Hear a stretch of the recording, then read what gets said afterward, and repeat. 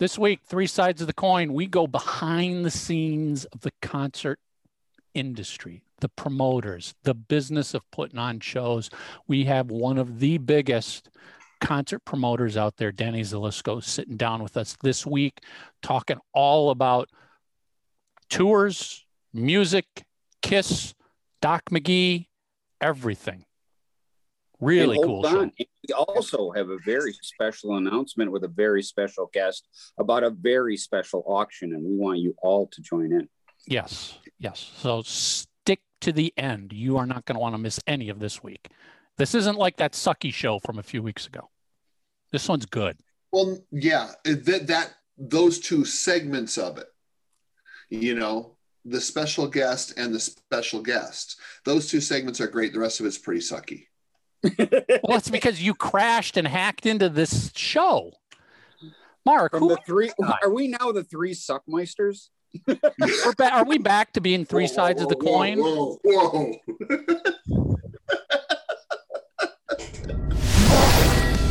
This is Three Sides of the Coin, talking all things Kiss. I want to rock and roll all night. You're listening to Three Sides of the Coin. Everybody, welcome back to another episode of Two Sides of the Coin. Two sides. We are joined by our special guest, Ed. Hey. Hey-o. By the way, no tan, Tommy. No, you're no tan, Tommy. What happened? Well, you know what? I just got back from Florida today, and we did a late tanner. I didn't have time to put the tanner on. Exactly. This is a sightseeing thing. We did not lay at the beach at all. We were out. All right. So for many of our listeners who didn't catch this online, why the hell, Tommy, would you go to a pancake restaurant, pay to go to a restaurant, and then cook your own pancakes and eggs at a restaurant? Okay, well, you don't do that when you're on vacation. Mark, okay. Do you go out and catch your own crab legs? Oh, hell no. Let me answer I'm Jabba the fucking Hutt, man. When I'm give me crab, I don't fuck. You're not steaming. Mark's not steaming his own crab legs. No, and when Mark was eating the bucket of crabs, Cheryl was just like. Okay, so I'll answer this question for you. Okay. So there's this place called the Sugar Mill, which is outside of Daytona by about 40 minutes. Roughly. We're not talking strip clubs here, Tommy. Let's go back to talking pancakes. It's pancakes, called the Sugar Mill. And it's actually a really cool park reserve. They got like a natural pond/lake there. It's great for families. Anyway, so my friend Michael, who plays in the hairball, wanted to go there because a friend of his, Julie Galante, used to go there as a kid. He'd been there before. Well, one of the big things there is the restaurant. Now, I personally did not have any pancakes. I had a burger. But one of the draws for a lot of people is that you can order all these different things to put in your pancakes, whether it's walnuts, bananas, blueberries, whatever you want, and they mix the batter up for you, and then you can make as many as you want. And if you want eggs or you want sausages or whatever, and it's almost like a hibachi, but you pour the stuff on yourself. So it's not like you're chopping up the food. They just bring it all out, and you can make it. You're still cooking it. I don't go to Benihana's to cook my own shrimp. I got a chef in front of me doing it. Right, amen, I understand that, but there was a 90-minute wait for this place. So, there's a lot of stupid people. 2-minute wait to cook it yourself. Well, if you want the details, you'll have to ask either Michael or my wife, because I had a burger that was made for me. All right, all I know is that that's where they wanted to go, and I said, "Fine, we'll go." I just don't understand the concept of going to a restaurant and paying somebody so you can cook your own food. Think about it. It's freaking brilliant because, like I said, there's from the restaurant's point of view, brilliant. You don't have to have a chef. Right. No, in fact, I think my waitress cooked my burger because she comes up and she's like, "Don't worry about it. I'm going to melt the cheese right now." I mean, okay. What they have proven is there's gullible people everywhere. Yeah.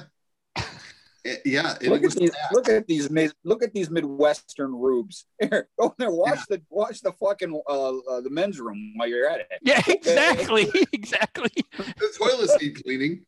But the park reserve itself was really cool. And I want to mention one other thing in Florida, because Mark, you absolutely have to do this. And I know you're going to hate it, but to get there, but you have to go to Circle B. For all of you that don't know what Circle B is, many of you don't. It is a park reserve. It's a free park in Lakeland, Florida, which is just south of Orlando. And it's phenomenal. It's just so incredibly beautiful there. And you get to see alligators and all kinds of wildlife. And it's a stunning, cool place that you feel like you're in Jurassic Park. So my recommendation is, if you can get there, please do. Can you catch your own alligator and cook it at a restaurant? I bet you probably could. I was within about 5 or 6 feet of about 3 or 4 of them the other day, which was really cool. I saw that picture. You're fucking nuts. Mark, I'm glad you said it, Mark. Like I said, I'm plump and delicious. I'm plump and delicious. They're gonna fucking come right after me. Yeah, but I can run faster than you. Look, I only have to be faster. What does that mean? I only have to be faster than the slowest kid. Exactly right. So that's the slowest kid. I was gonna say, Mark, so that's why Tommy wants you to come with him next time. Exactly. Tommy's gonna give me some of that sunblock, and I'm like, this is butter. Mark's like, this smells like chicken. Why do I smell like chicken? Realize it's butter, and he'll be like, hey, I taste pretty good. I do that anyway. As Tommy is slowly backing away from the alligator, and Mark's going, "Where are you going?" I just sent you guys a photo. Yeah, I'm glad you brought that up, Mark, because when I saw Tommy's photo, I'm like, dude, why are you that freaking close and sticking your nose in front of an alligator? An alligator that's not behind a cage. Let me tell you this. It's one of those calculated risks. And for me, there was 2 things I got out of this trip. 3, actually. One, I got to spend quality time with Michael, which was really important to me. So for those of you that get a chance, go see Hairball. They're great. 2, I got the 2 bucket list photos, literally of my life. And 3, you got something that penicillin works great on. Yeah, totally. But no, check that out. That's awesome, dude. All right. I don't know why I'm asking this question. Yeah, there. Nice. That was smiling at Tommy. But that's why you do it. Smiling at. Tommy, I'm going to ask this question, and I know it's stupid, but do you have any comments to read? Why? I wasn't on last. You guys fired me. You freaking fired me last week. Did we, Mark? Did we? I don't remember. I know we changed the name of the show to 2 Sides of the Coin. Yeah, all I got was a message saying it's no longer 3 sides of the coin. It's now 2 sides of the coin, and you can just go fuck yourself. That's what I remember. That's pretty much it. Hey, who's this? Yeah. Mike, who's the special guest we on? I don't know. He's a Zoom hacker who got into this Zoom meeting somehow. Hey, at least he didn't quit the show. At least he didn't quit the show. Remember that bit? Oh. Oh, I thought you were talking about the guy who really quit the show. No. What do you mean? This is how it's been since the beginning. I'm going to just throw this out here. You remember a couple weeks ago that show we warned everybody about that was an absolute piece of crap, real honest to goodness train wreck, sucked like you wouldn't believe? Somehow nearly 7,000 people watched it in 1 week. There's 7,000 people out there that have 0 life. And we love you for it. We do. I swear to God, I didn't think we'd break 1,000. I thought most people would go like the first 10 minutes going. I had one of my good friends was like, what was wrong with you? I'm like, dude, I just got out of the pool. And it was a travel day. I was like fucking lethargic as hell. Plus I had a couple Bloody Marys. But and there goes Mark again. I'm like, I just feel like it's his route. It's his route. Oh my God. I was in. You know what it is? All right, let's go. I got a hockey game to get to. Yeah, let's wrap this up. I don't want these nightmares of Mark's Reuter coming back. All right, so we have a phenomenal guest this week. If you love behind the scenes of the music industry, this is your episode. And if you love behind the scenes of the concert industry, this is even more your episode. We are joined by one of the biggest, most legendary concert promoters out there for decades. He's got a new book out that you're going to have to get. But we sit down for an hour and talk with Danny Zelisko. Big promoter out of the Phoenix, Arizona area. He promotes shows all over Arizona. He does shows in Vegas, but he's done shows all over the country. He gets into some great discussions about Kiss, Gene, Paul, Doc McGee, Paul McCartney, Ace and Peter, Cheap Trick. You got to check this out. This is the kind of guest I love. I love agree. this because it's business, it's Kiss, it's rock and roll. It's some fun, cool stuff. So let it roll. We'll see you at the end. Danny Zelisko. Want to get your official 3 Sides of the Coin logo and shocker tee? Now you can. We ship worldwide. Get yours online at shop.3sidesofthecoin.com.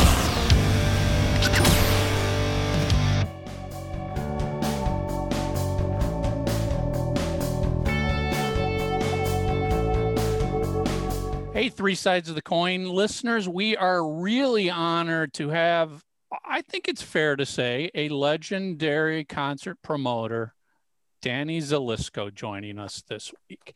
And Danny's here because he's got a brand new book. We'll get into this throughout the whole conversation, but you got a brand new book out called All Excess, Occupation Concert Promoter. You know, I've been in the music business for I don't know how many years here. So your name is well known as a concert promoter. You've been there since the beginning, basically. And before the Kiss fans who are listening go, all right, we're done because you're not talking about Kiss for a little bit. Let's give the Kiss fans a little bit of some Kiss discussion, and then we're going to branch out into some of the many other artists you've worked with over the years. Well, I'll tell you what. My earliest recollection of Kiss is an interesting one. There's a booking agency, and I should hook you up with this guy. His name's Jeff Franklin, and he owned a company called ATI in New York. Yep. Have you talked to him before? I haven't talked to him, but I know of him in the Kiss histories. Well, he's extremely proud of the mark that he made in the business. I know he does. And I speak with him rarely, not as often as I'd like. He's a great guy. He's retired now in California, and he's still active on social media, so I see him all the time. But he was the guy, along with another guy called Frank Barcelona in New York, and Frank owned a booking agency called Premier Talent. So those two guys were the two biggest booking agents in the country. This is before CAA, before ICM. William Morris was obviously in business and other agencies, but Frank Barcelona's company and Jeff Franklin's company were the two biggest rock booking agencies in the world, really. And Jeff signed Kiss. Now, I wasn't around Kiss at the very, very beginning of their live shows, but I heard about them and I wanted to see them. But remember, when I first became aware of Kiss in the 70s, we didn't have YouTube. Right. We didn't have Facebook. We didn't have all these video sources. If you were going to see a band, You'd see him on Dick Clark's American Bandstand, or you'd see him on Ed Sullivan, or you'd see him on Lloyd Thaxton, or there was the Hollywood Palace. There was very few in the 70s. There was very few variety shows like an Ed Sullivan that would show groups like Kiss. Ed Sullivan would have had Kiss on in a heartbeat if they were around when he was on the air. I want to be Ed Sullivan, by the way, but that's another story. And real quick, Danny, I just want to introduce you to Tommy. He's our final co-host. He just got back from Florida. Hey, Tommy. Nice to meet you, sir. Thanks for joining us. So I'm glad to be here. So Jeff Franklin, like Frank Barcelona, they used to put out really weird packages. And even back then in the 70s, they liked taking their groups who were not all that huge yet and package them together. The weirdest package I ever remember thinking of from Jeff Franklin's ATI was Earth, Wind and Fire and Kiss. Were you aware they played together? No, I wasn't. No. So at the time, it made sense because they were both incredibly visual. Yeah. Both bands, even though one was a R&B funk band and Kiss was this outrageous comic book rock band. But anyway, that was the first time I had heard about those groups was through Jeff Franklin. And then, then I got the records and it was all over. I mean, I absolutely love Kiss. I first met them in 76. They came to the Coliseum and they had this new band from Rockford, Illinois called Cheap Trick opening for them. I went to the show. I wasn't involved in the show. In fact, I'd only promoted a few shows at that time. And actually, I'm sorry, it was 77. I was booking a club called Dooley's, and this had just begun. Kiss came and played with Cheap Trick, and they asked me the week before Cheap Trick and Kiss played, they said, would you bring Cheap Trick to your club like next week? And I said, but they're playing with Kiss. And, this is like, I'm kind of a new promoter, so I was a little bit slow. And they said, well, Kiss is already sold out and Cheap Trick wants to capitalize on that. So they want to come back next week. And I said, well, how many people are going to want to come and see Cheap Trick after seeing them, with Kiss? And they said, Danny, let's make it real simple, okay? You're going to charge $1 to get in. They're going to play 3 sets, and you're going to pay them 60% of the door. I said, my kind of deal. Let's rock. We just had dinner with Rick Nielsen before we left to come over here, and we talked about that show. Rick is a walking encyclopedia of facts and figures.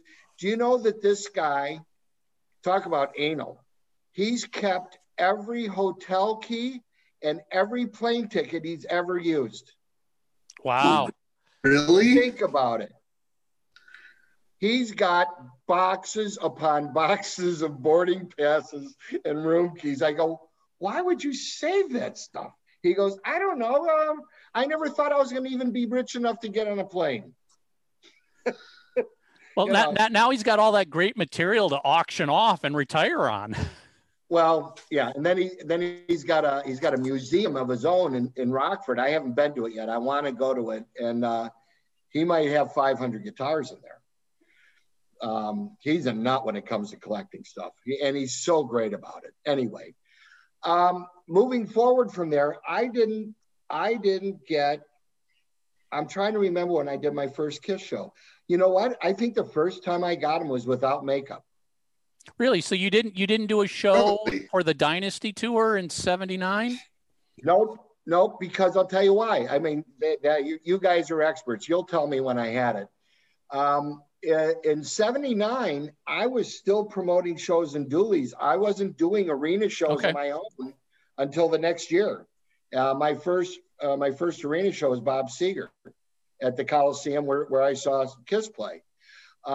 Kiss also did that they did a thing out in the 70s in Phoenix where they played a show, and I think it was Kiss.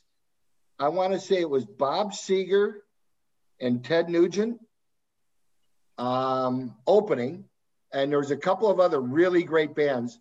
It was at a ballpark around the corner from my house, where the Seattle Mariners used to do their spring training. It was right in that time period there.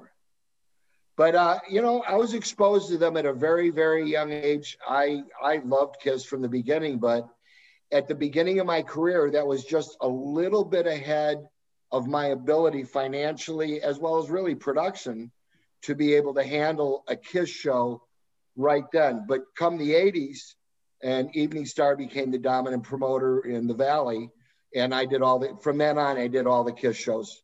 What was your impression when you finally met the guys in Kiss, primarily at that point in time, Gene and Paul, you know, as people and as businessmen versus their on-stage rock star persona? What was your impression of that? I was very impressed with them. I mean, they pulled it off. I mean, they did something that very few others have, which has become a huge rock band, much less the way they did it. I mean, they took a very different route than a lot of bands did, with all the makeup and the hysteria and the wildness on stage.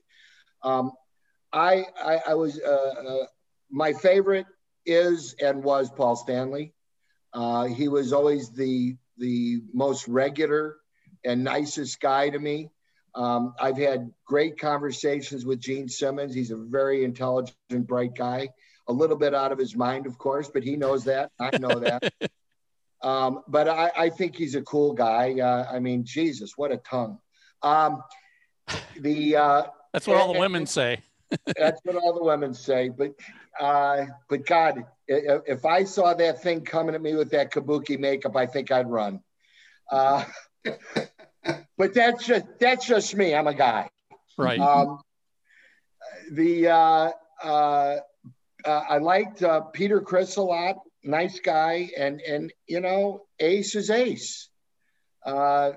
Ace was a piece of work back then. And, you know, the last time I saw Ace, he played just a couple Decembers ago. He came and played at Alice Cooper's Christmas Pudding, which is a Christmas show that we do out in Phoenix every December. And Ace came out and did 3-4 songs, man. He was the best I've ever seen him play. That's how good he was. Mm-hmm. I mean, he was doing stuff, and I was watching him play, and he was the only guitarist in the band on stage. He was playing stuff I've never heard a guitar player play before. And I told him afterwards, and he explained exactly what he did to me, and I didn't understand anything he told me. And I said, "You win." You know, he was special. It was really good to see him in such a great place, mentally as well as on stage. I mean, he was in complete command. And I've never seen him like that before. I've seen him do solo gigs. I've seen him in all different ways with Kiss, but this is the best I ever saw him. So I was really happy. Danny, as your business was coming up and starting to grow, what from the industry side, especially venues, promoters, agents, what was the attitude or the feeling towards Kiss? I mean, we know, you know, publicly there was a lot of people, you either loved them or you hated them. You either got it or you didn't get what it was about. And to some extent, even the general music industry sort of always been that way about Kiss. You either, in the music industry, whether you're a label, a radio station or whatever, you either got it or you didn't get it. What do you recall? Well, you know, at the very beginning, it was very different. It was very strange. It was very odd. People made fun of it. People didn't understand it until you saw it, you know. And again, I mean, think of Kiss now had they come out as a social media phenomenon, as opposed to when they did, which by comparison are the dark ages. You had to either see them, a film of them live, or you had to go see them in person. I think the attitude wasn't all that generous to them at first. until you went and saw their show and saw that they could actually play, and the reaction that they got from people and boys, girls, moms, dads, men, women. I mean, everybody went to see this group to see what all the excitement was about, and they delivered. And the fact that they're still around 50 years later kind of proves it, doesn't it? It sure does. Yeah. You know, I mean, you know, it might not be your cup of tea, just like any other kind of music or presentation, but it doesn't matter. As long as they got an audience and they can make a living, they deserve it. And the fact that after a while it turned out that KISS was here to stay, and people were taking note of these box scores they were putting up and how many people are coming to their shows and how they're headlining over everybody. You know, it just turned into one of those things like, well, it's another day. The sun came up again today. KISS is still huge. Yeah, I was gonna say it probably turned into, I might not like these guys, but they sell tickets and they put money into my business, so I love them for that. You know, I do not recall a whole lot of misunderstanding about them. Because it's a weird thing in our capitalistic society. When somebody is successful and it's obvious and you can see it and you can touch it and you can breathe it, people leave you alone. You know, I mean, yeah. If you're KISS and you're out there doing that kind of show and you're stiffing and nothing's happening out there, then you go, here those jerks KISS are back in town again. You know, it depends on, you know, like, are you the flavor of the month or are you here to stay? And these guys are here to stay. The only time I really saw, you know, there be a serious ebb in their existence, in their careers, was during that period when they took the makeup off. And I, you know, I can see it. It's kind of like the old Charlie McCarthy thing where the dummy gets to be bigger than the ventriloquist. I mean, KISS, at that time, I believe they went through a phase. They wanted to be known for being great musicians and a great rock band. And we don't need all this stuff. Personally, I think they got tired of putting all that damn makeup on and taking it off all the time. You know, I mean, I can't imagine what those guys go through every day. But anyway, that's another story. But they came out of that, you know, and afterwards we also did a show in a nightclub with them. It was called After the Gold Rush. So like a lot of bands, like almost every group, every entertainer on earth, people go through highs and lows. And when they came back, you know, when they did come back in the 90s and they called it their, you know, the farewell tour, what was that, 25 years ago? Exactly, basically. Right. I mean, you know, you can believe almost anything anybody in KISS tells you, except we're retiring. You know, and Danny, and when they get pressed for that one, they say, "Go talk to Doc." Yeah. The greatest bullshitter of them all. He is P.T. Barnum. I mean, the thing that saved KISS, as far as I'm concerned, and Doc paid me a lot to say this, he saved that band. Just ask him, he'll tell you. Well, and staying with that theme, Danny, of Michael's question, when it comes not so much to promoters, but other artists and musicians, that at least from our perspective, growing up as fans, they didn't carry the same level of respect that so many other artists of their time or earlier did. Do you think that some of it with these other artists that didn't get it, it was more of a envious type of thing or jealousy thing than anything else, or they just thought it was dumb because it was something different than what they're used to? You're talking about their impressions of KISS?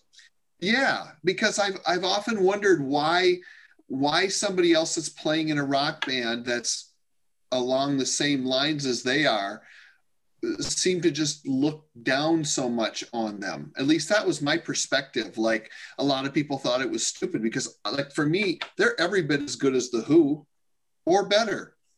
because I love their music. Now, the next person might disagree with me, but like to your point, when they're selling tickets and they've got a loyal fan base, you got to have some respect for that. Well, I think you're right there.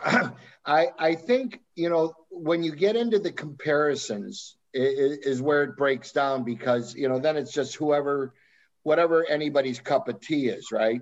You know, it's like I'm a big fan of both The Who and Kiss, and I love all. Me too. I love all the different bands. Now, you know, whether or not Kiss and The Who are equal in terms of musicianship or song quality or presentation, I mean, they're both two of the most bombastic bands on earth. So for either of those two bands not to love the other one, I would be very surprised. Although I guess it would make sense for Pete Townsend to sneer, because he sneers at everybody. And I'm just using them as an example. I love The Who. I was just... No, but I mean, it's like, you know, there's the gimmicky side of Kiss where you have these other people who are a little bit more, what's the word, purist about it? I don't know. I don't know how. Yes, that's a great way to say it. And then the thing is, you got to break down what purist means to a hard rocker. And that means drop the illusions, drop the ego. And because any musician knows how hard it is to break through and get noticed, much less put out a record or more than one record, much less get on a stage and draw one person, much less 1,000 or 10,000. So anybody who didn't have respect for them, you know, I think you're right. It boils down to being envious or jealous. They're going, well, I didn't have to put on makeup and I didn't have to turn it up to 12 to get noticed. Yeah, except you're still not noticed. Well, exactly. So, and that's kind of my point. Like, in other words, your songs weren't good enough to overcome that either. So, you know, I don't know. I mean, part of rock is about competition. You know, who's got the bigger balls? Who's louder? Who's got more trucks on the road? Right. You know, but it boils down to me, it's like, who comes up with the best, you know, antics on stage? Who charges the most reasonable ticket prices? Who looks out for their fans? Who starts the shows on time? You know, who delivers every time they play? That's what I want to see when I'm talking about a band. I want to know all that stuff. And you've never seen Kiss go on stage late. You've never seen them give a bad show. And by the way, I feel the same way about The Who. Right. Yeah, well, and that's just because I saw that so much growing up, you know, and we've talked about this on our show many times. And the best example is Michael. We have a local station here, KQ, which is a classic rock station, who just kind of... Tommy, we lost you. I'll pick up and finish his story, Danny. So, you know, basically in '82, when Kiss did their Creatures of the Night tour, which ended up being canceled because it was their last tour in makeup and nobody was going to it. It was a great metal album, but the radio stations wouldn't play it because it was Kiss. Yeah. A year later, Kiss takes the makeup off, comes back with Lick It Up, and radio is all over it. And I called the station, played Stupid, and I said, who's that band playing Lick It Up? And the DJ goes, that's Kiss. They took their makeup off. Don't they sound great now? And I was just like, no, you didn't listen to the last album. Makeup has nothing to do with this. Right. Thank you, Michael. You know, it's a shame, you know, even back then and especially now. I mean, people who are on the radio aren't really allowed to listen to records. They're not allowed to listen to new music by vintage acts. They're not allowed to listen to anything. I mean, you can do whatever you want when you leave the studio. But when you're in there, you're going to play those 40 songs or whatever it is.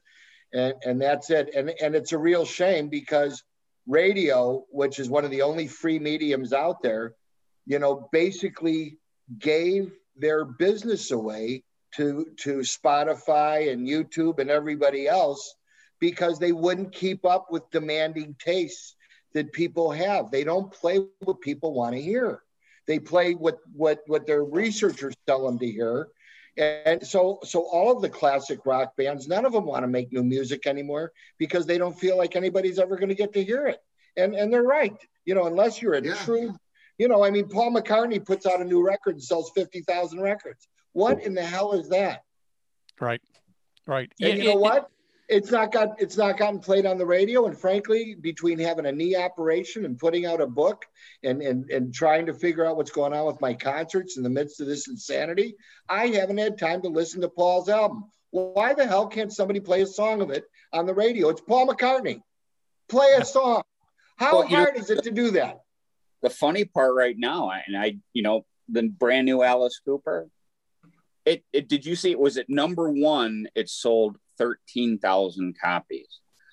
I mean, you go back to the 80s, 13,000 copies was a complete failure. He would have been dropped the next morning. But you see, they should be selling 50,000 or 100,000 or 200,000 at Apple, and Alice should be getting paid appropriately for that. Yeah. I agree. I mean, I'm still one of those nutty guys that buys all my music. I like having the physical copies. I also think it's just the right thing to do. Well, it is. And you see what happened in that 20-year ago or a little bit longer time period when the Napster era took over and people started stealing music. And I'm guilty of it too. It's just there. And it's like, all right, everybody else does it, so why shouldn't I? I still buy plenty of records. I buy stuff. But, it's like when they started taking the music and just, people just got to hear it, and it's disposable as it is nowadays. I mean, you would never throw out a CD or a record, but you will make more room on your iPad for another record. If this one you don't like so much, you'll just knock it right off of there. People I hope the day comes back around where people actually pay for music again and artists are able to make money. At least they're $2 or $3 or whatever they should be able to make. I mean, when I was a kid, they made $1 and then they got up to $2. Michael Jackson got $2. So whatever they can make, they should make, but not being paid for all the airplays that people are enjoying all over the planet. I don't think that's fair. I don't like it a bit. Danny, let's jump to 1996 when Kiss put the makeup back on. As you were alluding to, during the 80s, things got a little tougher for Kiss, especially on the touring front.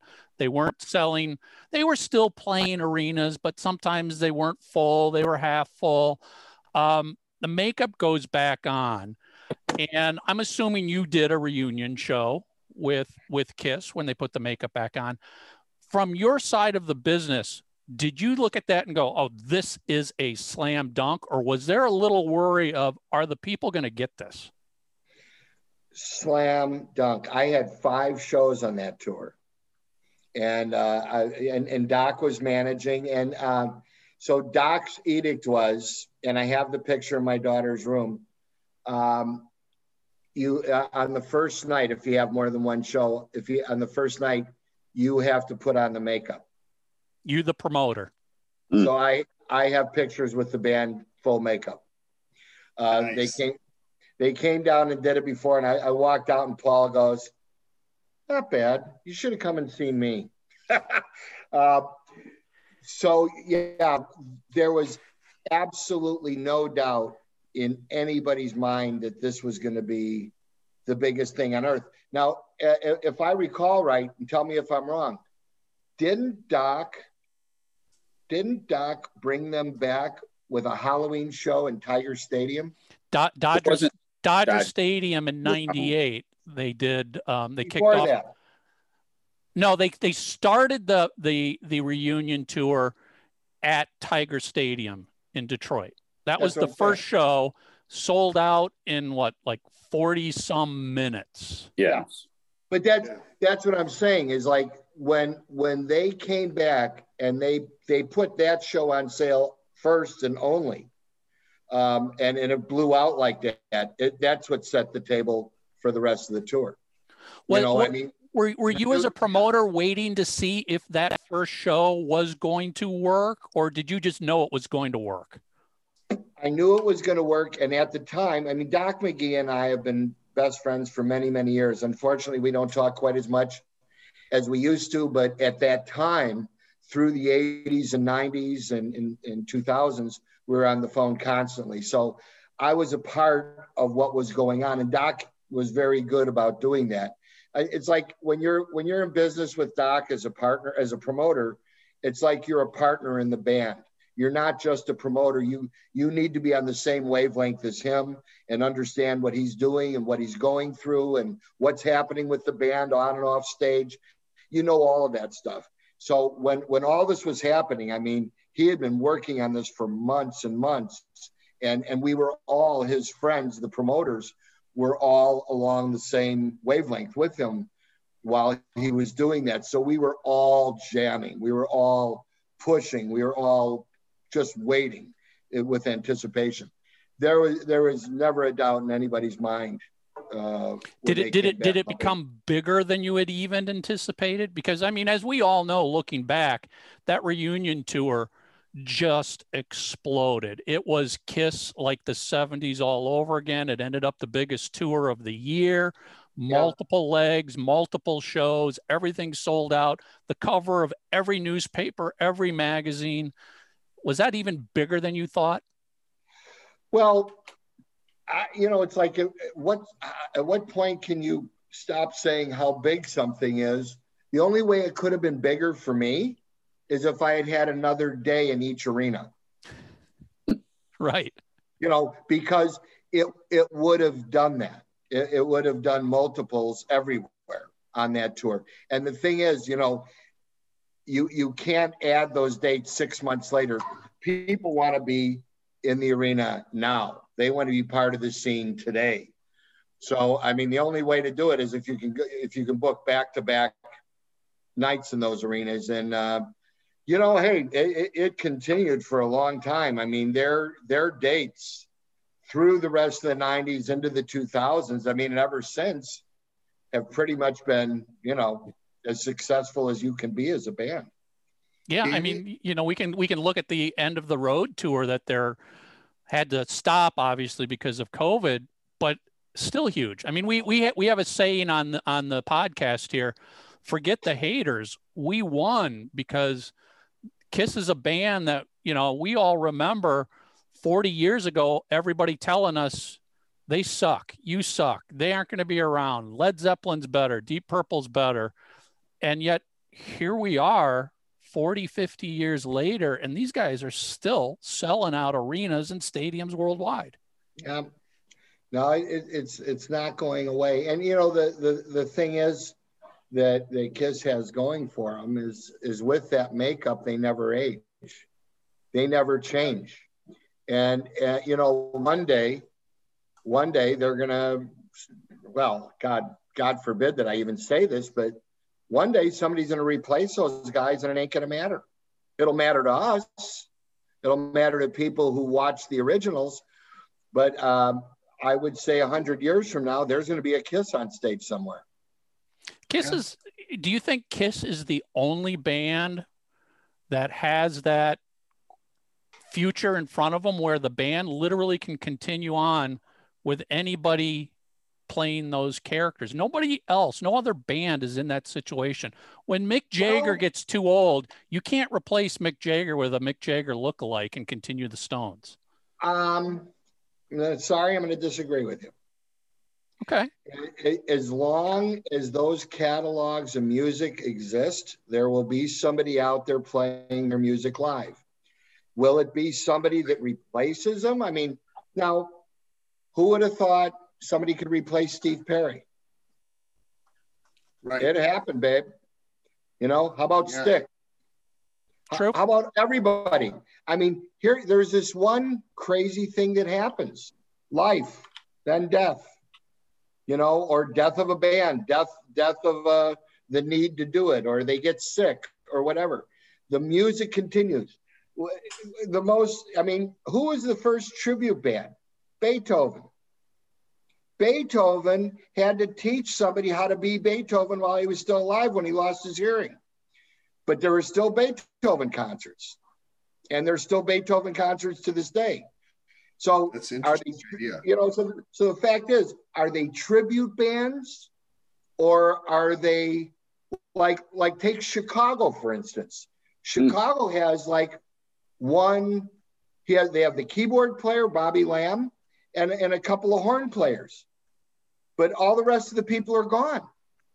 They're not a tribute group. They're still called Chicago because they own the name. Kiss will continue to own their name, and the music of Kiss and shows will happen forever. That's all I know. Maybe Tommy Thayer will carry the torch. Maybe Eric Singer will carry the torch. Who knows? But all I know is this: there is no reason for any band, much less Kiss, to ever stop being that brand or that franchise or that band who plays that music that we love to hear. And there's nothing like hearing it live. So I think they're going to be around forever. That's interesting. But you're right about the Beethoven thing. All that, I never thought about it, but that makes sense. I want to talk about I'm saying this because I don't know if this is the correct way to say it, but I've heard it from other people over the years. A and B markets.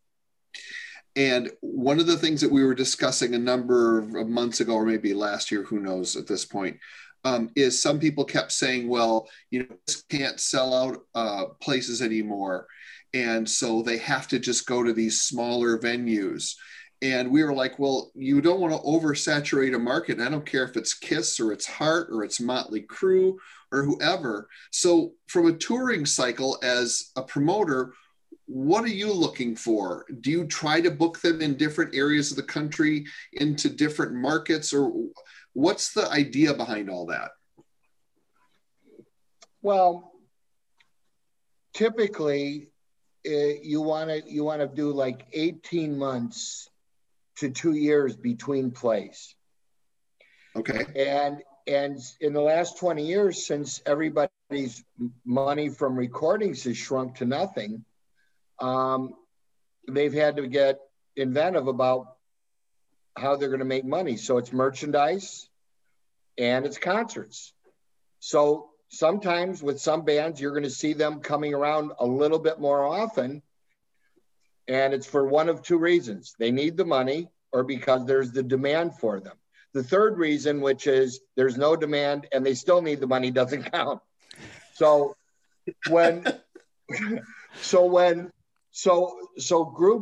groups got a tour in order to eat, and they'll come around sometimes too often, and that's what'll cause a stiff to occur. So for instance, if somebody wants to, continually cycle around the country, it might be a good idea to pass up Phoenix and go to Albuquerque and then go down to Tucson and over to Long Beach instead of going to Phoenix in LA. There's a lot of cities around there, and there's a lot of people to go out there and play in front of that are big fans. And there's something to say about the energy and the excitement of going to places that don't always get the big shows. So it definitely makes sense to tour the smaller markets and the smaller venues. They got fans there too. Otherwise, they're always making their fans drive a couple of 100 miles each way to see them. And that can suck, but it's better than not being able to see them at all. Personally, right. I love going to all different size buildings and markets, but like in a group like Kiss's case, their demands are also physical because they have to have venues that can hold their show, which is huge. Right. Danny, what do you think is going to happen to the especially the touring industry when the Kisses, the Aerosmiths, the Cheap Tricks, the Styxes, the Def Leppards can't tour anymore? They're no longer, nobody anticipated, especially those bands, 30, 40, 50 years ago, they'd be doing this when they're 70 years old. Neither did I. What's going to happen when those bands that you year after year can count on coming through, filling a shed, they can't do it anymore and it's done? Well, I think classic rock radio should wake up to that question and start playing some of the bands that are on the radio, or that should be on the radio right now and should have been for the last 10 or 20 years. You know, there's a lot of great rock bands out there that aren't 60 or 70 years old, that are 50, 40, 30, 20. And I mean, where's the other 3 dozen Greta Van Fleets? They're out there. You know, radio needs to pick up on this, because what they've been doing all these years, calling things classic rock radio and playing the same Boston track over and over again, that is not classic rock radio. That's repetitious BS. That's what that is. You gotta play. You gotta do more than meat and potatoes. You gotta do some fish. You gotta throw some vegetables in there. How about a nice salad? You gotta treat music like food. It's a diet. You know, you can't live on Kiss alone. You can try, but you're going to sneak some Aerosmith in there. You will. You watch. You know, that's it. We got to have more variety on the mediums that we have available to us now, that where you have tastemakers and influencers that say, listen to this. If you like this, you're going to like this. Nobody has the time to do that on their own anymore, and they have more choices than ever of how many bands and different places to go to listen to music. They don't know where to go. Well, they don't Danny, know how to sort through it. That's why radio stations used to be great. They had masterminds there that would go, I'm going to play you 10 different songs per hour, 24 hours a day, and never duplicate those songs until the next day. They could do that because they knew what they were doing. Now they don't know what they're doing. They're ordered to play a few songs, and hence only so many bands are big enough that can draw in concert, because that's the only bands that people hear. They need to play more music, and they need to open up now. Danny, don't you think the problem is really lies at the feet of Clear Channel?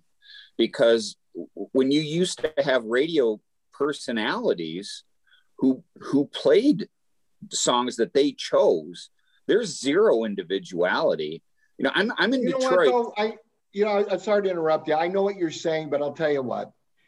This was going on before there was a Clear Channel. There were people, you know, in the markets where I promote in the 70s and the 80s and the 90s, as that Clear Channel business was building. You know, until, you know, like up until, you know what it changed? When Bill Clinton deregulated radio and you could own more than one station in the market. Bill Clinton did that, and he shouldn't have done that. That was the worst thing he ever did. Monica Lewinsky was the best thing he ever did.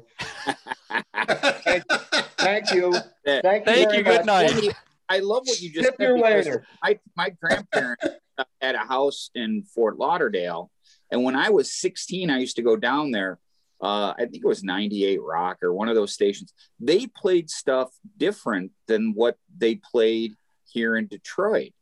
And I started getting into bands, some of the Southern rock bands that we didn't, you know, here in Detroit, it was all Seeger and Nugent and Jay Giles and, you know, but down there, you know, we got, you know, Molly Hatchet and that's the stuff that I'm like, wow, they don't play this at home. And I couldn't wait. I was excited to listen to the rock stations down there because of what you just said. And you know what? And I'm nothing special. I bet you there was millions of kids like me if they would have had the chance to hear a wider variety of rock music. You know what I mean? Yeah. Yeah. And I think that is still true today. There's a lot of bands out there dying for airplay, but they also need the supervision and the professionalism of the engineers and the producers. I mean, just because they can turn on Pro Tools doesn't mean they're going to have a hit record or that they wrote the right song, you know, or did anything right. There used to be a great support system in the record business to help these artists and groom them. Just because they can sing okay or they look good or they're cute doesn't mean they know how to write a song properly and put those things together. I mean, think of it. Think of being the Beatles and they had George Martin. Imagine if everybody had George Martin. Would everybody sound like the Beatles? No. Would they sound 20 times better? You bet, because they had a master of the studio in there. You know, and I mean that was their difference. Same with Pitt, the great one. You know, I mean, where would Alice be, and Pink Floyd, and Kiss, name it, all the bands that this guy produced. He knew his way around the studio. He knew how to bring out their best sounds. You know, without him, they wouldn't be them. Well, that's true. You know what, though? What you just, especially at Alice and Kiss, are two great examples.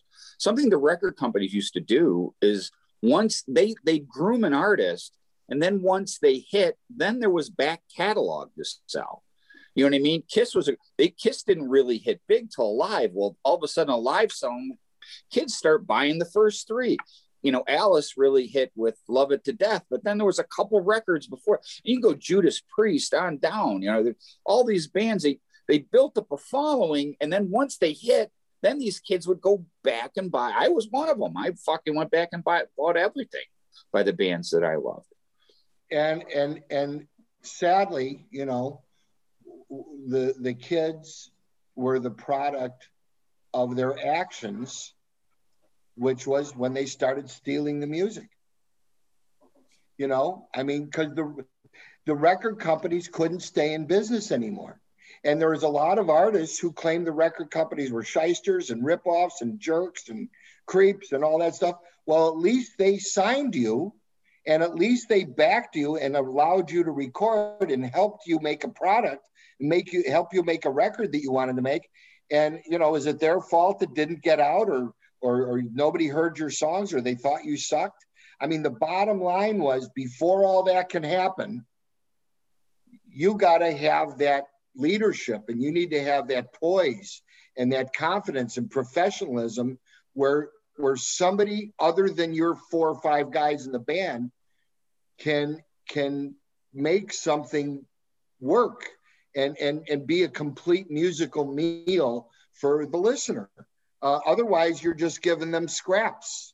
And that's what you're hearing a lot of when you're hearing local bands or even national bands that do everything themselves. It doesn't make them bad. It doesn't make their songs bad. But when people complain that they're having a really hard time getting through, what we're talking about here is certainly a large part of it. Everybody needs help. You know, along the way as a promoter, I needed some help. I needed people to pat me on the back or push me in the right direction, or say, yeah, you're doing the right thing here, or no, don't do that. I mean, by example, by actions, you know, that's what happens of any business, much less, you know, our music business. Hey, I got to ask you a question before, because I know we got to let you go soon. But as a promoter, what show, 2 things. What was your biggest success of a show? And what show was like the one you're like, I wish I never would have took that on?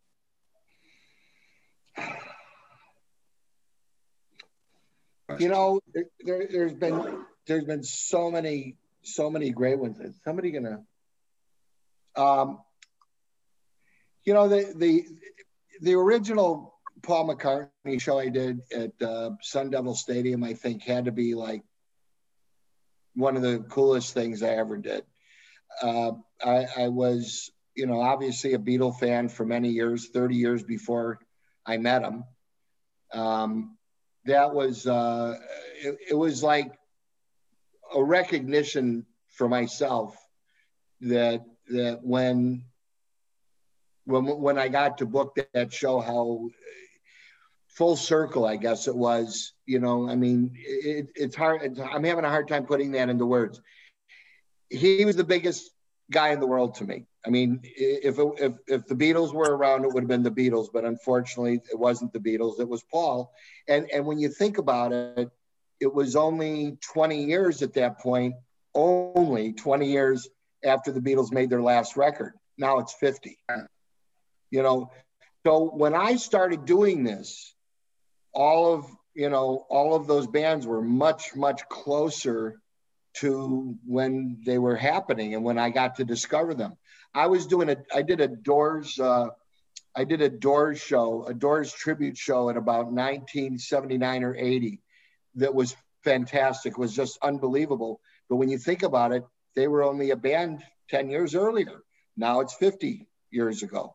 So at the time when I started promoting, everything was so new and so fresh. And the beautiful thing is the business continues because the very idea of KISS and all the different bands that I promote, all the different bands that you guys are fans of, the very idea of those bands still existing keeps us young, and it keeps us thinking great things. We don't have to change our minds about every last thing. We always have KISS. You know, I mean, it sounds weird, but if you're a fan, you know what I'm talking about, of any band for that matter. It's one of the things that you can count on in life when you need to hear something. Music is a big part of everybody's life that grew up in the 50s and 60s and 70s and 80s. And, you know, I mean, in other words, prior to cell phones becoming in everybody's hands, everybody went to music. Mm-hmm. Yep. Now they're companion, just like my record albums used to be.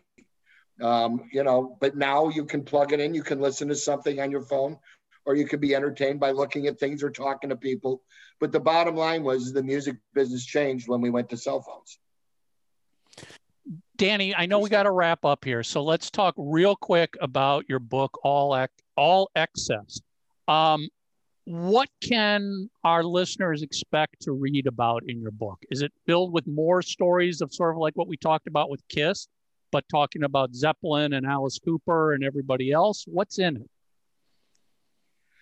Well, when I put the book together, I was trying to figure out how to get across what happened in my life without people having to count on knowing my name, because literally nobody knows my name compared to the names of these groups.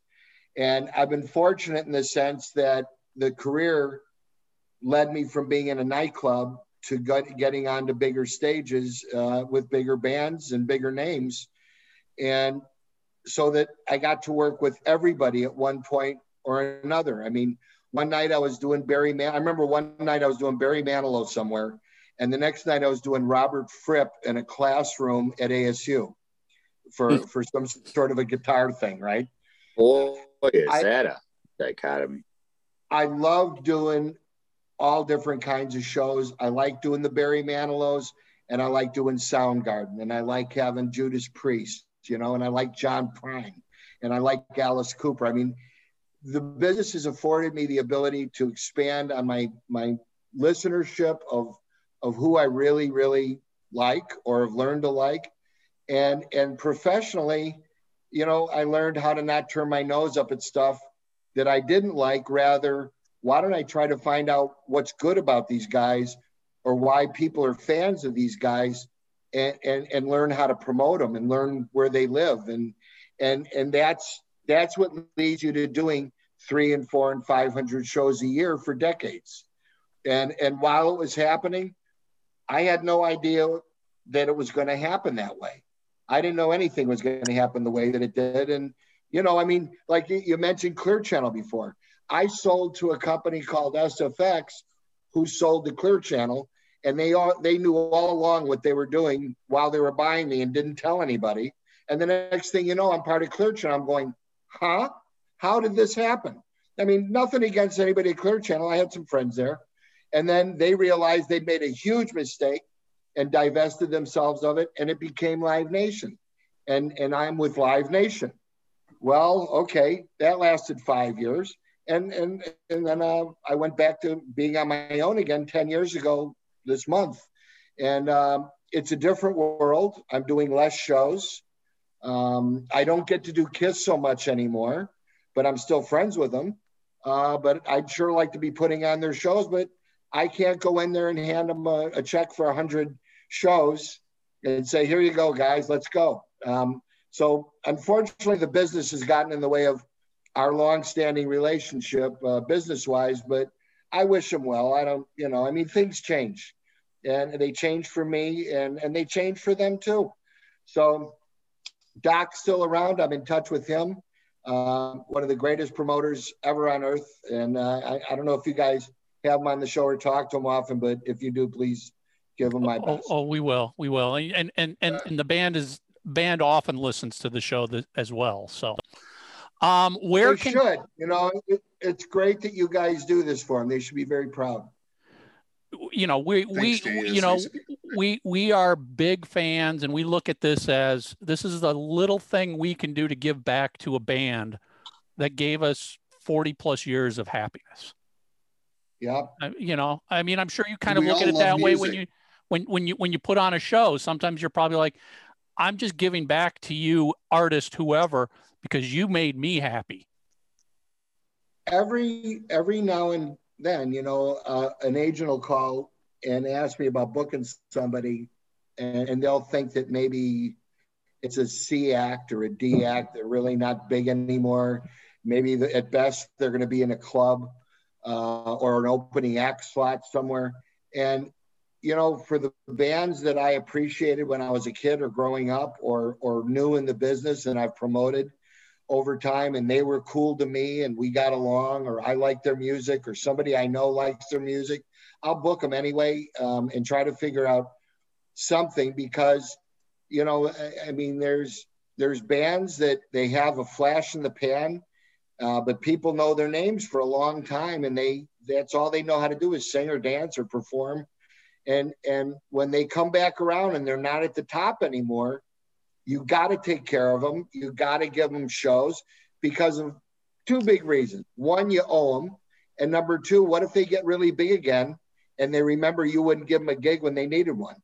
So these are the weird things that go on in your head when you're in the midst of booking anybody. I mean, in the last couple of weeks, I just got offered Skunk Baxter is going to put out an album, his first record finally after 90 years.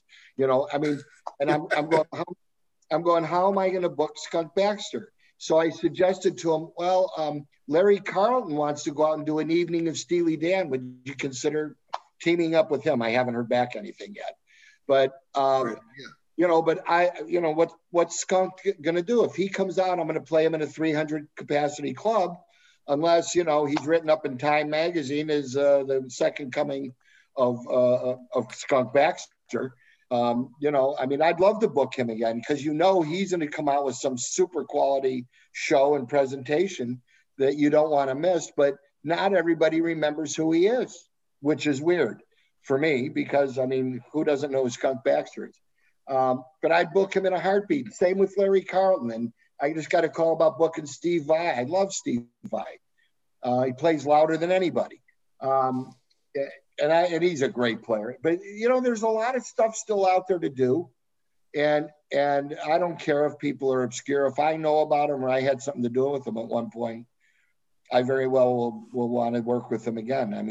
The cycle needs to go on. Yep. Danny, where can people go to get your book? What's your website? Where they can get more information? It's DannyZeliskoPresents.com or dzplive.com.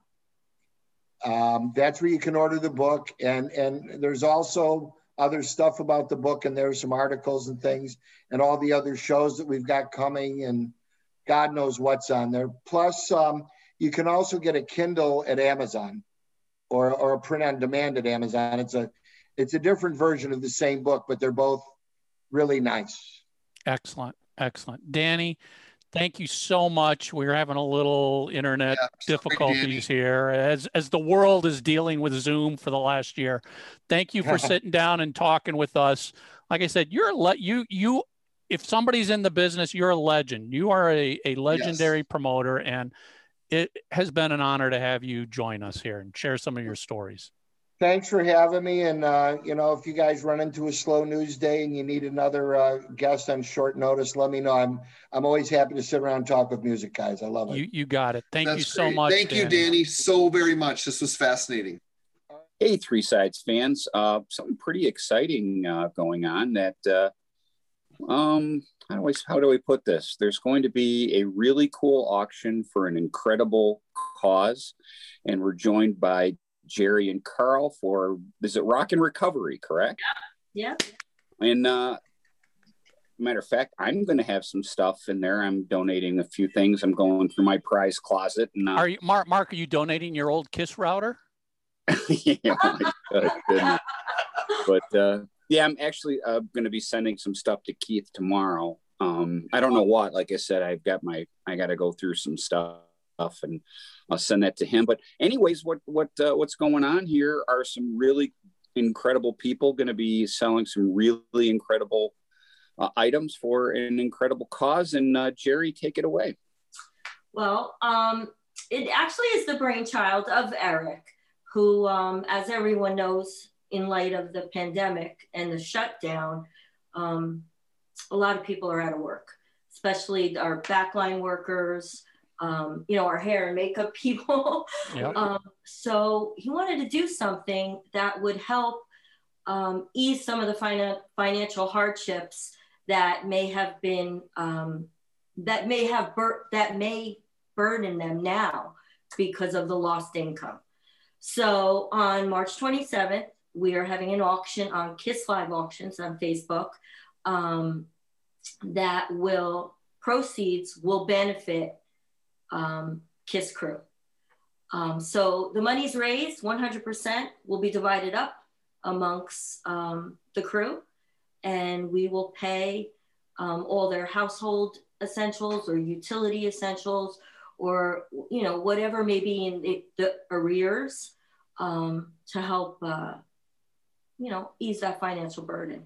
But with that said, it turns out that now everyone who has heard about this is having their own little private auctions, and they're selling stuff and they're donating right on our website. They're using the hashtag CrewCare, so we know where to allocate the money to. And we got a pretty good jump start on it. So, what do you know what kind of stuff? What are some of the cool items that are going to be? We have oh my goodness. Well, let me put it this way. Last week we had some albums signed by EXCE. We had a couple albums signed by all 4 original members of the band. I know what's coming up for Crew Care is a lot of stuff from Eric's personal collection. I know Tommy Thayer just joined on. He's going to donate some things. EXCE has signed a bunch of albums already for us. And then, of course, there's this whole large fan base that are donating things from their collection to help support this effort. And I want to jump in and just say, because we talk about this a lot, Jerry, for those of you that are not familiar with any of this, we've been preaching, go to KISS Live Auctions on the Facebook page, but you have to sign up, because once you sign up, they check to make sure you're you, and then they approve you. So don't wait until the day of the 27th to do this. Sign up now. Just take 2 minutes out of your day, sign up on the group, and then you'll have access, because without access to this group, you will not be able to see any of these auctions. It's a very good point. Yep. Very true. Very true. But there's a lot of people getting on board right now. So we're hoping, within the coming week, we'll be able to show some teasers of what is going to go up for auction. And just so you guys know, I was going to say, Michael, that we're recording this on Tuesday. Today's what, 16th? 16th. So yeah, so this show is going to air next Tuesday, just a few days before the auction. So hopefully make sure, Jerry, when you do get those teasers or whatever, make sure you get them to Michael. And we'll be happy to post them on our socials and share them with everybody. Oh, that's great. Quick question, Jerry. For somebody who might not be able to take part in the auction for a variety of reasons, is there a way they could just donate directly? Yeah. There's 2 ways they can donate directly. There will be a donate button on the KISS Live Auction webpage, and then they can always go to rockandrecoveryfoundation.org. We have a donate button there that uses the hashtag CrewCare. Excellent. So yes, everybody keep that in mind. If your schedule doesn't permit you to take part in the auction, but you still want to help out the KISS crew, please just feel free to go ahead and make a direct donation of anything. One thing I do know, I believe the Wednesday before the actual auction, there'll be a claim auction of photos of Eric Singer, 3 different poses. There's only 10 photos of each. And they'll go up before the actual event. So if anybody's interested, they should take a look. Awesome. Awesome. Yeah. This is a great cause, everybody. I mean, I just saw something today that basically, you know, the entertainment industry, which this is part of, was the first industry shut down and is going to be the last industry brought back. Yeah. It's right or wrong. Don't get into the politics. This is just the reality. Everybody is out of a job. As you said, everybody from the guitar techs, the drum techs, to the wardrobe, the hairstylists, the production managers, the lighting directors, all of these, and the musicians. You know, we're not raising money for KISS themselves here. Let's be clear about that. But everybody in this business has been shut down now for over a year. And, you know, it's going to be a few more months before things really start coming back. So anything you can do to help is going to be greatly appreciated. You know, I talked to Eric a lot about this. And when he was first talking about it, you know, there was a lot of things going on. There's a lot of people, you know, hosting all kinds of fundraisers, but, you know, you have to start with your inner circle first. You have to take care of your own first. Yep. You know, and then you expand on that. So, you know, that's when he said, you know what, I want to take care of our crew. Let's do something for them. And then, you know, whatever I need to do for everyone else, you know, sign me up. But right now we're going to take care of our own first. That's you know awesome. It is awesome. It really is. Because if everyone did that, we wouldn't have such a big problem. Right. Yeah. I mean, and let's be honest, these shows, these tours that we love by KISS do not happen without the incredible road crews that are behind there. I mean, you know, when I was working with the band, I was always in awe sitting back and watching the crews load in the gear, set it up, tear it down. It is a military operation that is executed every single night in a matter of hours. And it's quite impressive, the amount of work they put in so we can raise our fists and scream to Gene and Paul for a couple hours. Well, I tell you what, we've all been, I tell you what, especially speaking for Tommy and I, we've been to shows together and been very fortunate to meet these wonderful people. And we won't get too specific or anything, but these are salt of the earth, lunch pail guys who work their asses off to make sure we see the best show in the world. And they do it day in and day out. And also too, look how many times these guys will throw you a pick or throw you, especially on the last tour with the balloons or whatever. The road crew really is almost like the PR extension for the band. They treat everybody so well. And especially KISS. They really, that's how come I said that, Tommy. We've witnessed it. These are the best of the best people. KISS really does have the A1 crew. And guys, they're hurting. And, that's how come I'm digging into my prize closet and, sending some stuff. They deserve it. These, again, guys, these are your neighbors too. I mean, these are people that they get up and go to work. These guys aren't, sitting by the pool, lounging while the band's playing. These are the guys that, that do all the work. So we get the great shows and they're hurting and we really need to support them right now. And we're also very grateful for the partnership with KISS Live Auctions. Kenny has an amazing following. I mean, KISS fans are the best. They are. they just are. and his membership is unbelievable. Yeah, Peter Corey, a tip of the hat to Peter. Oh, yeah, of course. And Peter as well. They're just there. They're great. And, allowing us to do this on his platform, we are incredibly appreciative for as well. I also want to touch on one other thing about the auctions is for those of you that have listened to our stories where we've talked about going to these KISS conventions over the years, this is really much like that because it's a real family of people and they are Bill Bjornholm is one of the moderators, and there's a bunch of great moderators, but Bjornholm especially, he's very good about getting rid of the people who are an issue. So it's a safe, wonderful place to go where your opinion counts. So if you love 1983 and that's your favorite era of the band, you're going to be respected for that. What about if I come in there and talk about Crazy Nights? Will they? They will love you, and they will open you. They will accept you with open arms. Yes, they know you're weird, but they'll accept you.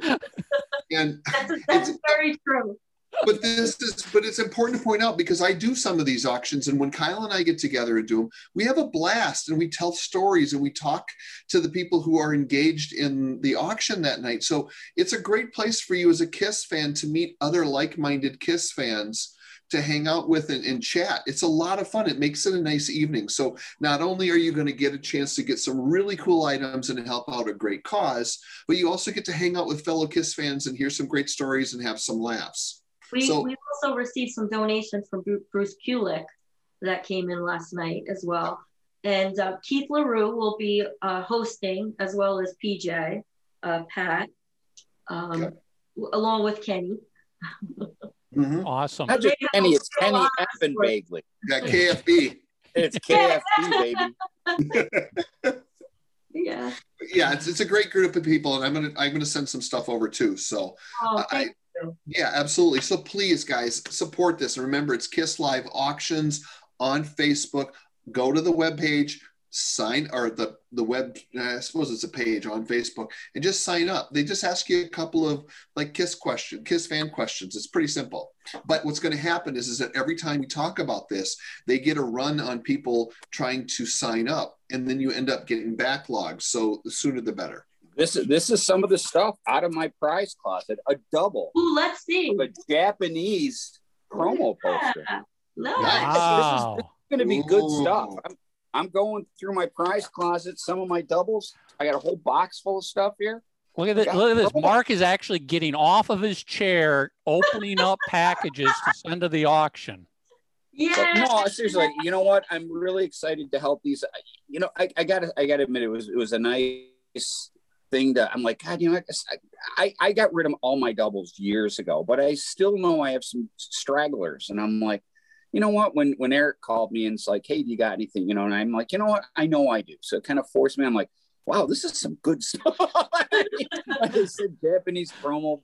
Mark's like, I'd buy this if I wasn't donating it. Well, I have two of them. So, but my point is, I'm happy that it's, because I'm happy that it's going to go to somebody who's really going to appreciate it. And I'm happy that when they spend their money, it's going to be going to people who treat me like a freaking king when I see them. Aww. And you know what I mean? The KISS Road Crew, I mean, for years. Yeah. I mean, that's how we've got to know these. Again, Tommy and I have gone to many shows together, and every time we see them, and this is for the last decade or more, you know, every time they see us, they're like, hey, you know what I mean? And again, it just warms my heart to be able to help these people, because they are the best of the best. Yeah. You know, that's all. So let's just recap everything. March 27th on KISS Live Auctions on Facebook. We sign up early, and you can get more information we'll share information as we get it through all of the Three Sides social media accounts, or you can go to rockandrecoveryfoundation.org. I love that conversation with Danny. I mean, yeah, we had a couple little glitches, but when does Three Sides of the Coin not have glitches? Danny was fantastic. You know, he, and I'm saying this in a good way, if Danny's watching this, we just let him start talking and he was off. It was sort of like when we had Ted on, or when we had Dennis DeYoung on. Yep. You can just sit back and you don't have to say anything, because his stories, his commentary was fantastic. We've got to have him back on. Yeah. We really do, because that was fascinating. Yeah, I don't think we even really scratched the surface with him, because he talked a lot more KISS than I thought he was going to talk. I was really looking forward to getting into some of the other stuff. I know. Yeah, we could have talked so many bands with him outside of KISS, which I know the three of us would love And even if our listeners wouldn't love it, we don't give a crap what our listeners like. It's three guys at a bar, baby. It's what excites the three of us. So, yeah, I mean, some good Alice Cooper stories. I mean, more Cheap Trick stories. Even the Paul McCartney stuff. Let's dig into that. Oh, Paul McCartney. Well, he didn't answer my question. I wonder what the biggest bust was. Yeah, I know when you asked that, and I saw him, like, okay, is he gonna answer that, or is he gonna? I really wanted to parlay that into like, I remember when Kiss was doing really bad, and this was before he was really going full bore, but I was reading, and I don't know if it was in Chris Lent's book, where some of these promoters were taking like Creatures, and let's face it, Lick It Up didn't do all that great either. I mean, they were getting on the radio again, but the tour was hardly. Tour was a hard sell. Yes, but there were some of these old time promoters were, since they had such huge successes, they were kind of taking one for the team.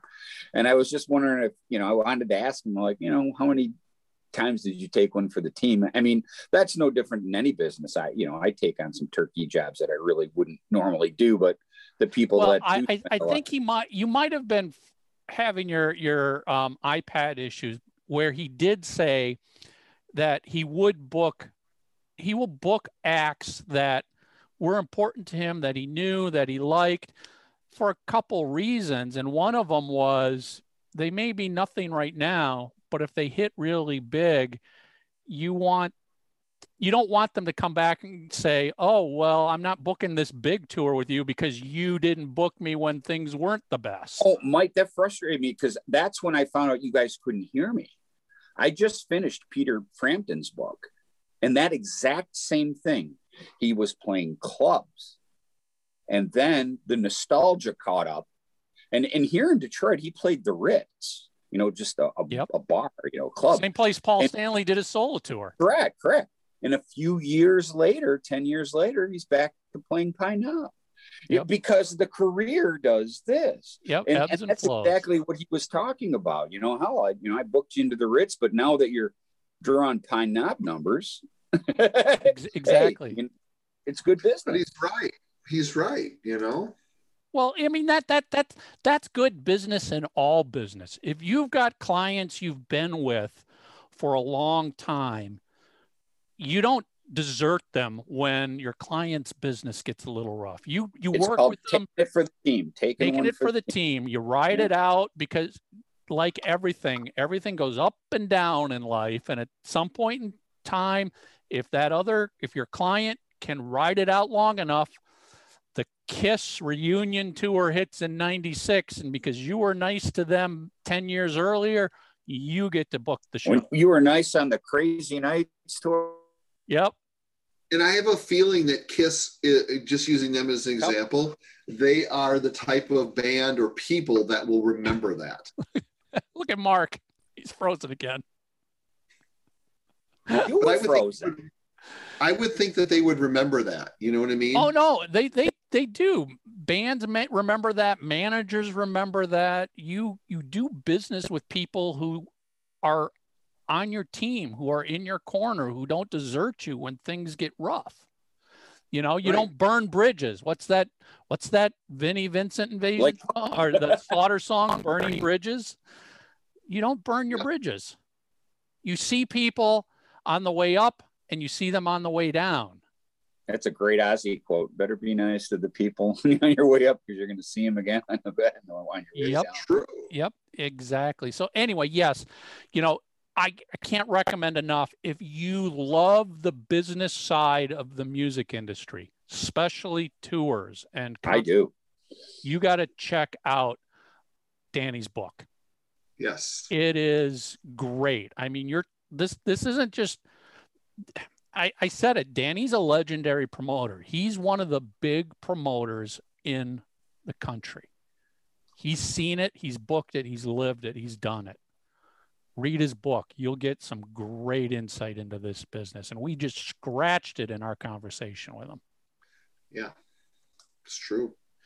And of course, don't forget about the Rock and Recovery auction. Yeah. coming up on the 27th. Well, so if you're watching this next week, see how he did that? Yep. Saturday, the 27th, correct? That's that when it is? Yeah. Saturday, the 27th? Yes, Saturday, March 27th. Which would be this Saturday. Right. Yep. After the series. This Saturday coming up. That's why, guys, sign up now. Don't wait till Saturday. I'm telling you, you'll miss it. You will not be able to see it. Yep. So let's come up with a couple little homework questions here. Let's see, something related. Well, by chance, have you gotten Danny's book already, and what did you think of it? I was going to say kind of promoter questions, but a lot of listeners don't know that side of the business. Okay, let's throw this out here. I was going to say, if Danny said he'd come back at any point in the future, if we get him back, what do you want to know about the concert business? Oh, that's good. What do you want us to ask Danny next time about putting on concerts? I want to piggyback onto something. Is this my like? Now you're back. Now you're back. You were frozen.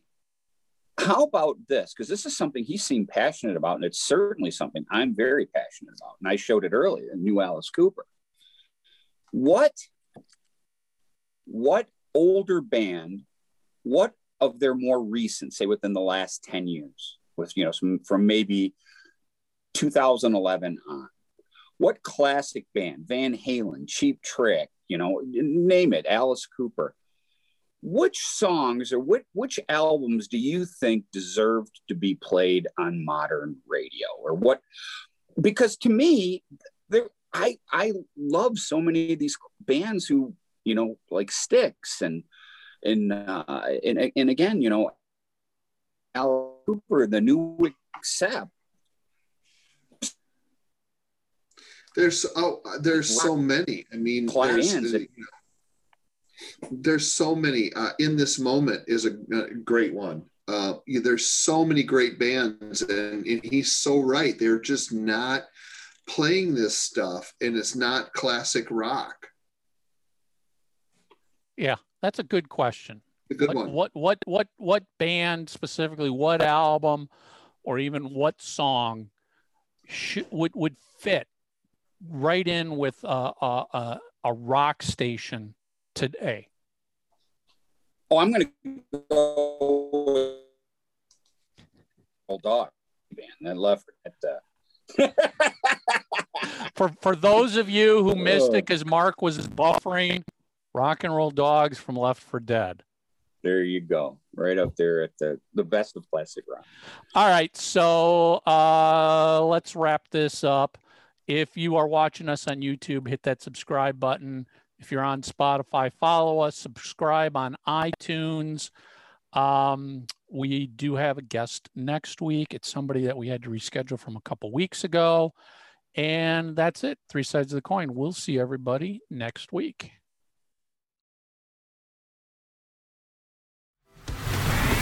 So you love the show. Go to itunes.3sidesofthecoin.com and leave your review and rating of 3 Sides of the Coin. Thanks.